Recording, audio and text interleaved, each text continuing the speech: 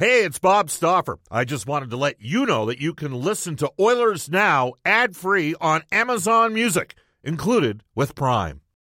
When you need mealtime inspiration, it's worth shopping Kroger, where you'll find over 30,000 mouth-watering choices that excite your inner foodie. And no matter what tasty choice you make, you'll enjoy our everyday low prices, plus extra ways to save, like digital coupons worth over $600 each week. You can also save up to $1 off per gallon at the pump with fuel points. More savings and more inspiring flavors make shopping Kroger worth it every time. Kroger, fresh for everyone. Fuel restrictions apply. With threats to our nation waiting around every corner, adaptability is more important than ever. When conditions change without notice, quick strategic thinking is crucial. And with obstacles consistently impending, determination is essential in overcoming them. It's this willingness, decisiveness, and resilience that sets Marines apart. With our fighting spirit, we don't just fight battles, we win them. Marines are the constant our nation counts on to fight the unknown. And through adaptable problem solving, we do just that. Learn more at marines.com. Oilers Now with Bob Stauffer. Weekdays at noon on Oilers Radio, 630 CHED. 630 CHED and the Edmonton Oilers Hockey Club present the show that is everything Oilers. Oilers Now with Bob Stauffer. Brought to you by Digitex. Office supplies at huge savings? Yeah, Digitex does that. Digitex.ca on Oilers Radio, 630 CHED. The scary thing about that we won in 5 and we lose that game. We lose that game 4. And they were coming. Like, I had the pleasure to play against Getzlaf, Perry, and Bobby Ryan. And I remember being on the ice, and one of the only times in my career thinking, I'm not good enough. Like, there's not much I can do out here. Like, these guys, they were playing at a level that I hadn't seen since, maybe Mario and Jagger. So I was pretty relieved that series, we won Game 6. I think I scored the second goal in Game 6, and that was such a huge relief. Or Game 5, sorry. Game 5, yeah. Because if we don't win that Game 6, it sounds silly because we were up 3-0, and then, but yeah, they were coming, and there was no. Obviously, they won the next year, I believe, right? Yeah. I think so. Oh, yeah. Yeah. So they were coming, and so that was kind of the weird part about the different series. We beat them in 5, but to me, the biggest danger is if we don't get out of there alive, we're in huge trouble. All right, that is Ethan Morrow, who joined us on yesterday's edition of Oilers Now. I know that Ethan reached out later. By the way, Bob, I made a mistake. Bobby Ryan wasn't on that line. He wasn't in the league yet, but that's fine. The point that Ethan was making is that he felt that the Edmonton Oilers might not have been able to get past Anaheim if they hadn't won Game 5 in Anaheim. I bring that up because the general manager of the Ducks at that time, you may have heard of him, he joins us every Thursday on Oilers Now, and that is Brian Burke. And this is the second hour of Oilers Now, brought to you by Digitex. And the folks at Digitex want you to know, they want to wish you and yours all the best during these challenging and uncertain times. Digitex.ca is Alberta's #1 owned and operated place to buy office technology and software. Again, that was Ethan Morrow. We'll go to our River Cree Resort Casino hotline, where we're pleased to be joined on the line by Brian Burke for our friends at Canadian Power Pack, Alberta's leader in electrical construction and service, electrical prefabrication, and solar. Brian, how are you doing? Good, Bob. How are you? Good. You heard Ethan's comments. The Oilers had a lot of illness running through the team in that series, and it hit the team basically, I think, in Game 4. They started to feel some, and there was concern, as you heard Ethan there. I mean, they won Game 5 in Anaheim, and he said earlier in the interview that there was no guarantee they were going to win Game 6 back at Edmonton, that they felt you guys were starting to turn the corner. And just your thoughts on that as a general manager for the other team at that time. Well, first off, I admire Ethan Morrow as a player. I really liked the way he played the game, and it was nice to hear his voice on the radio just now. I think he's being kind. We were down 3-0 in that series.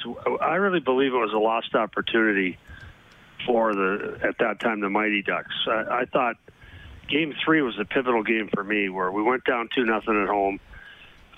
Edmonton was sloppy in Game 4 or Game 3 up in Edmonton, and we lost 5-4. I think was the final.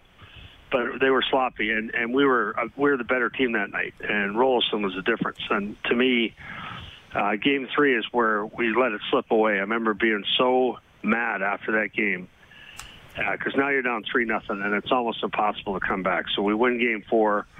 Yeah, if we'd have won Game 5, maybe, but you know, I used to tell our guys this: the even number of games in this series are where you have to make your money, which is you go down 1-0. Now it's Game 2. You got to win that game, or you're down 2-0.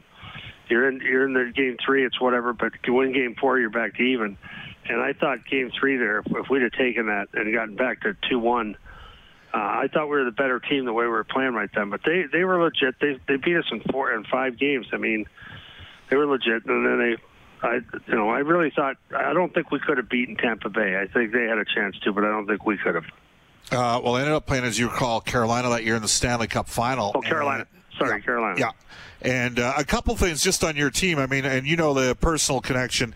You know, I've known Joffrey's dad, Craig Lupul, since I was in grade 5. So we're going back now 40 years. But I remember he was on you picked up Marchand halfway through the season, or maybe early, first quarter of the season from Columbus, and then you put him on a line with Penner and Lupul in the playoffs, and they helped to win a series for you guys against Colorado. Like Joffrey had the 4-goal game. So that was one. You had McDonald and Solani playing together. Then you brought up Getzlaf and Perry as well.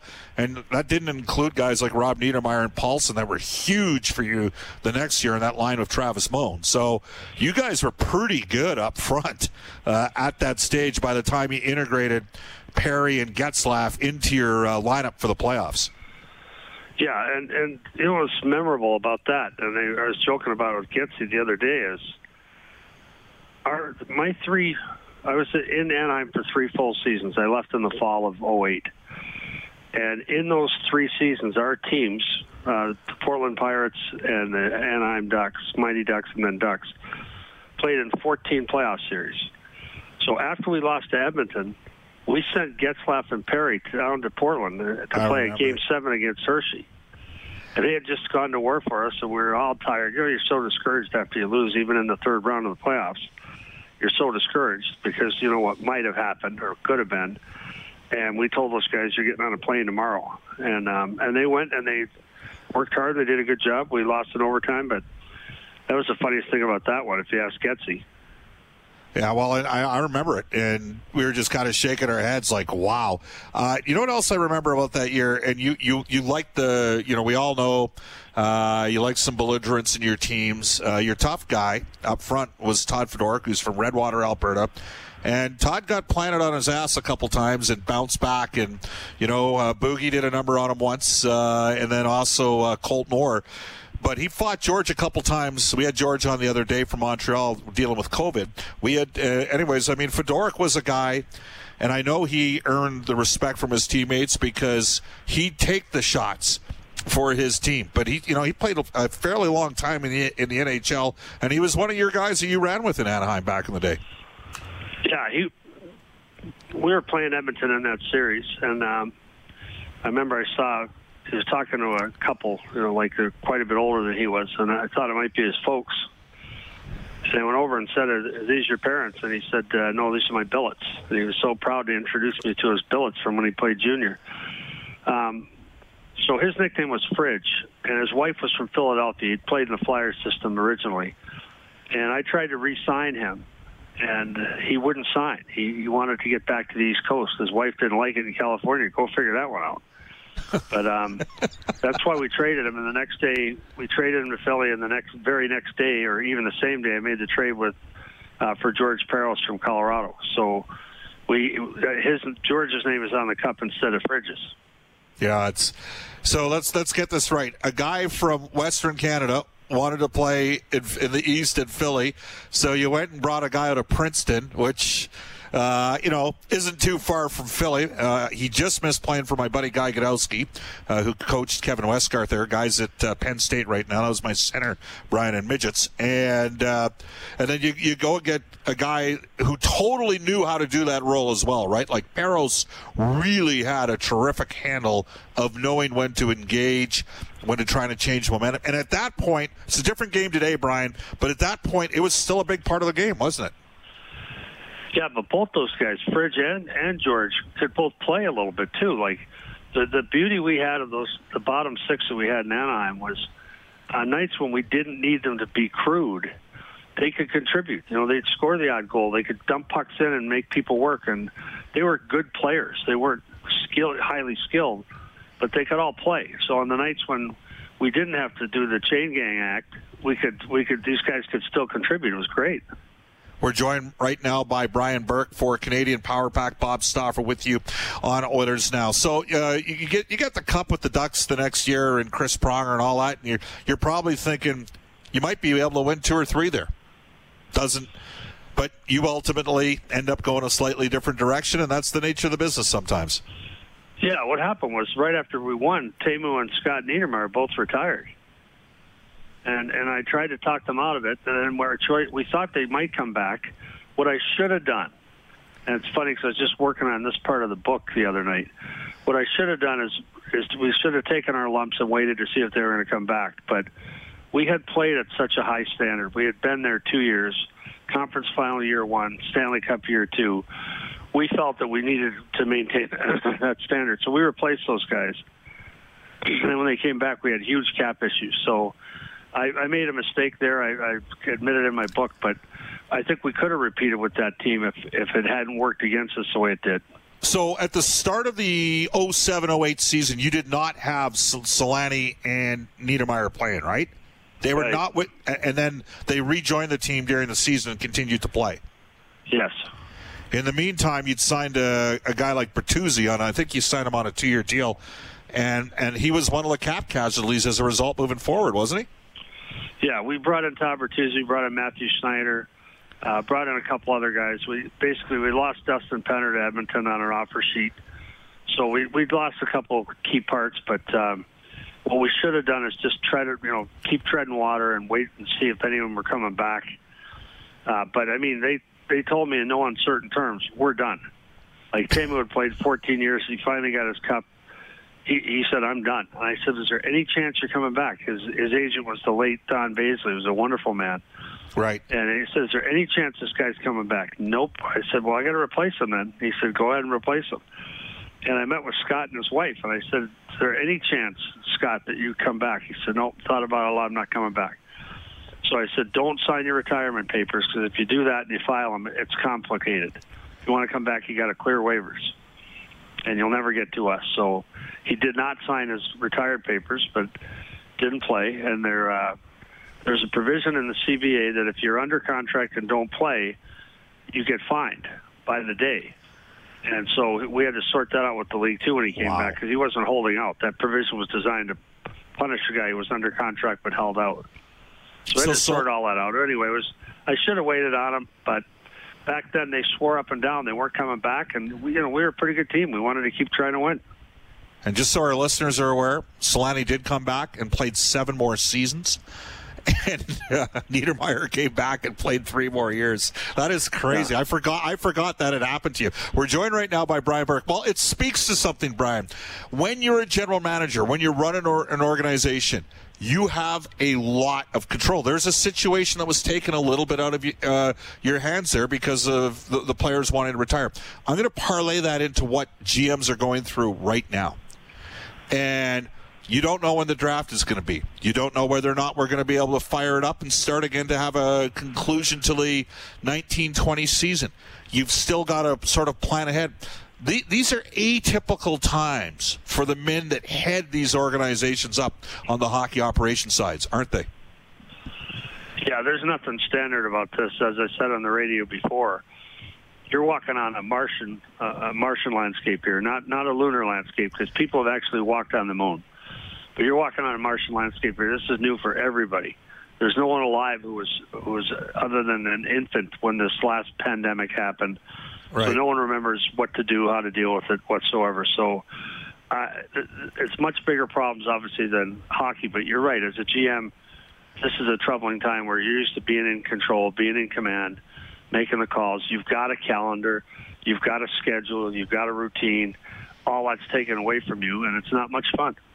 As you know, we have Elliot Friedman on the show every Friday. He's written in 31 Thoughts today his belief that if we are able to start up, we might be looking at only 24. We'll bypass the end of the regular season and get to the playoffs with 24 teams.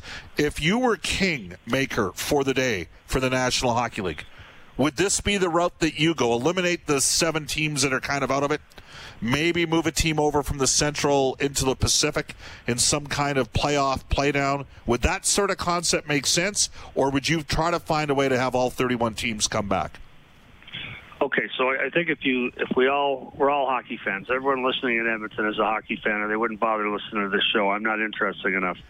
If they don't love hockey, they're not listening. What's the ideal scenario, which is finish the regular season? That's the most equitable. That truly determines playoff standings and draft positions and so on. I don't think there's any way in hell we're playing those games. It's just not going to happen. I think you bring that many teams, 31 teams, 31 buildings, all that travel. I don't think it's happening. So now what's your next best thing, which is what Elliot's opining about, which would be let's do an expanded playoff and include the bubble teams. And we'll put 24 teams in just this year only. We'll play a couple of play-in type games, maybe 2 out of 3. We'll pick some sites. We'll work out of 4 sites. I think that's even too much. And I think the third way would be, okay, regular, use winning percentage, just use the 16 playoff teams that we're in on the day of the pause. And I think even that's too ambitious with 16 teams. So what I think they're going to come to by process of elimination is 8 teams. Really? If my name is on the Stanley Cup, I could live with that. That's 3 rounds. And that's 3 rounds. You still have to win. And you could even do a best of 5 in the first round. This is my prediction of what it will come to, and I hope I'm wrong. I hope Elliot's right. But the logistics of testing, quarantining, feeding, sterilizing, all at for 24 teams, I think logistically it's going to prove too much. Well, the other thing is if you go with just 8 teams, so you're going 3 rounds of the playoffs, you don't have to start till September in that scenario. And that buys you another month. You know, like the NBA slowly, and we look to the NBA, and there's always a correlate. Like the NBA shut down Edmonton, or the NHL shut. We played one of the last games that night. It was all shut down the next day after the NBA announced the pause. They've started to slowly open it up in the NBA with players returning. That's interesting. I mean, if it's 16, put it this way, Brian, if it's 24 teams, you could probably start in August, right, and finish sometime in October. If you're down to 8 teams, you can start in September. So how much further has the science moved by that point to enable you to do that? But guess what? If you have 8 teams, are you taking the top 2 teams in each division, or are you taking the top 4 teams overall in each conference based on winning percentage? I would leave that to the GMs and to the league. Yeah. But I will tell you this. I hope I'm wrong. I hope it's 16 teams. I love the league's approach, which is we are going to play hell or high water if they let us. But I'm worried about the early reopenings in some of the states in the U.S., and I think we're going to get a setback here. You're well aware of the numbers that are here at Edmonton over the last one positive test over the last 3 days, 2,200 tests. Alberta and BC's death rates both around 25 per million, which is too high, but that pales in comparison to Quebec, which is over 300 per million due to COVID, which is higher than the United States, by the way, the one province is. Just to put things in perspective, Brian, Montreal's had 1,666 people die. Now, Montreal's got roughly 2.5 times the population of Edmonton, 2.5 to 3 times the population of Edmonton, but they've had 1,666 people die there. Edmonton's had 12. Yeah, they've done a great job in Alberta, but give some perspective here. The U.S. is up just under 75,000 deaths. That's how big Kamloops is. You imagine obliterating a population the size of Kamloops. That's how many people have died south of the border, and no end in sight. Well, it's true. The numbers aren't going down, and they've opened it up. And the Canadian provinces, including two of the ones that you worked in, BC and Alberta, and Ontario. Ontario's been very pragmatic and slow as well in terms of reopening, hasn't it? They've done a good job here. Yeah. The premier, whether I don't get into politics, right, and I think it's part of my job to make sure I don't, but they've done a good job here handling this disease. You know you'd win if you ran, right? No, I'm way too rude. Oh, it's called being honest, Brian. Hey, great stuff. We appreciate your time. We'll hook up next week, okay? Thanks, Bob. Stay safe, everyone. That is Brian Burke from NHL Hockey and Rogers for our friends at Canadian Power Pack, Alberta's leader in electrical construction service, electrical, prefabrication, and solar. It's 125 in Edmonton. We'll step out. This is Oilers Now. Subscribe to the Oilers Now podcast. Available on Apple Podcasts, Google Podcasts, or wherever you find your podcasts. Oilers Now with Bob Stauffer on 630 CHED. What's interesting is if you take a look based on Brian Burke's hypothesis that maybe we'd be looking at 8 teams, which would be 4 in the West, 4 in the East. When we went to the pause, the Oilers were 4th in the Western Conference in points. But we were only a point ahead of Dallas, and Dallas had 2 games in hand. However, theoretically, you might have to revert back to what everybody's record was at the 68-game schedule. And the Oilers had only picked up 1 point in their final 2 games before the pause. So points percentage, Edmonton would be 5th in the West. By points, they'd be 4th. And I'd have to take a look at what the respective teams were at the 68-game mark, because I think that they would probably have to round everybody off to 68 if they were to do it that way. Interesting stuff, interesting concept from Brian Burke, who's fast become a popular guest in Oilers Now, again for Canadian Power Pack. Do you want to mention the best pizza in the city, still making it great? It's Royal Pizza. Pizza, pasta, and so much more. Edmonton owned and operated for over 50 years. For a menu and a list of their 13 Edmonton and area locations, go online at royalpizza.ca or download the Royal Pizza app from the App Store. The Stauffer recommendation at Royal Pizza, the Mediterranean chicken. Off to a global news weather traffic update with Eileen Bell. And when we come back, John Shannon, our NHL insider on Oilers Now. Oilers Now with Bob Stauffer. Weekdays at noon on Oilers Radio, 630 CHED.